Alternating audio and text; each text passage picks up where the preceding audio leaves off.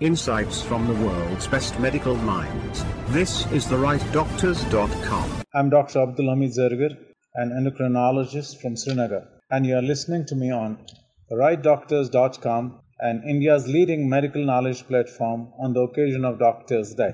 Medical profession has been doing a commendable job all along, but during the times the mankind has confronted the scourge of COVID-19, the role of medical profession has been reinforced in all segments of society. In the current times, I think everybody understands not only the contribution and dedication, but also the sacrifices that our profession has given not only in the recent times, but all along. But these COVID times have seen that during this period, hordes of doctors, thousands of doctors have been afflicted with this disease.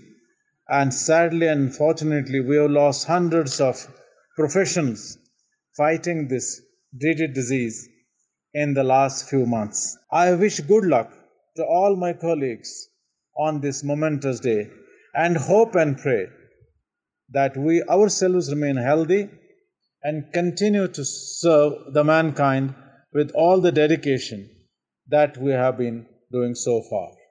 May God bless all of you. Insights from the world's best medical minds. This is therightdoctors.com.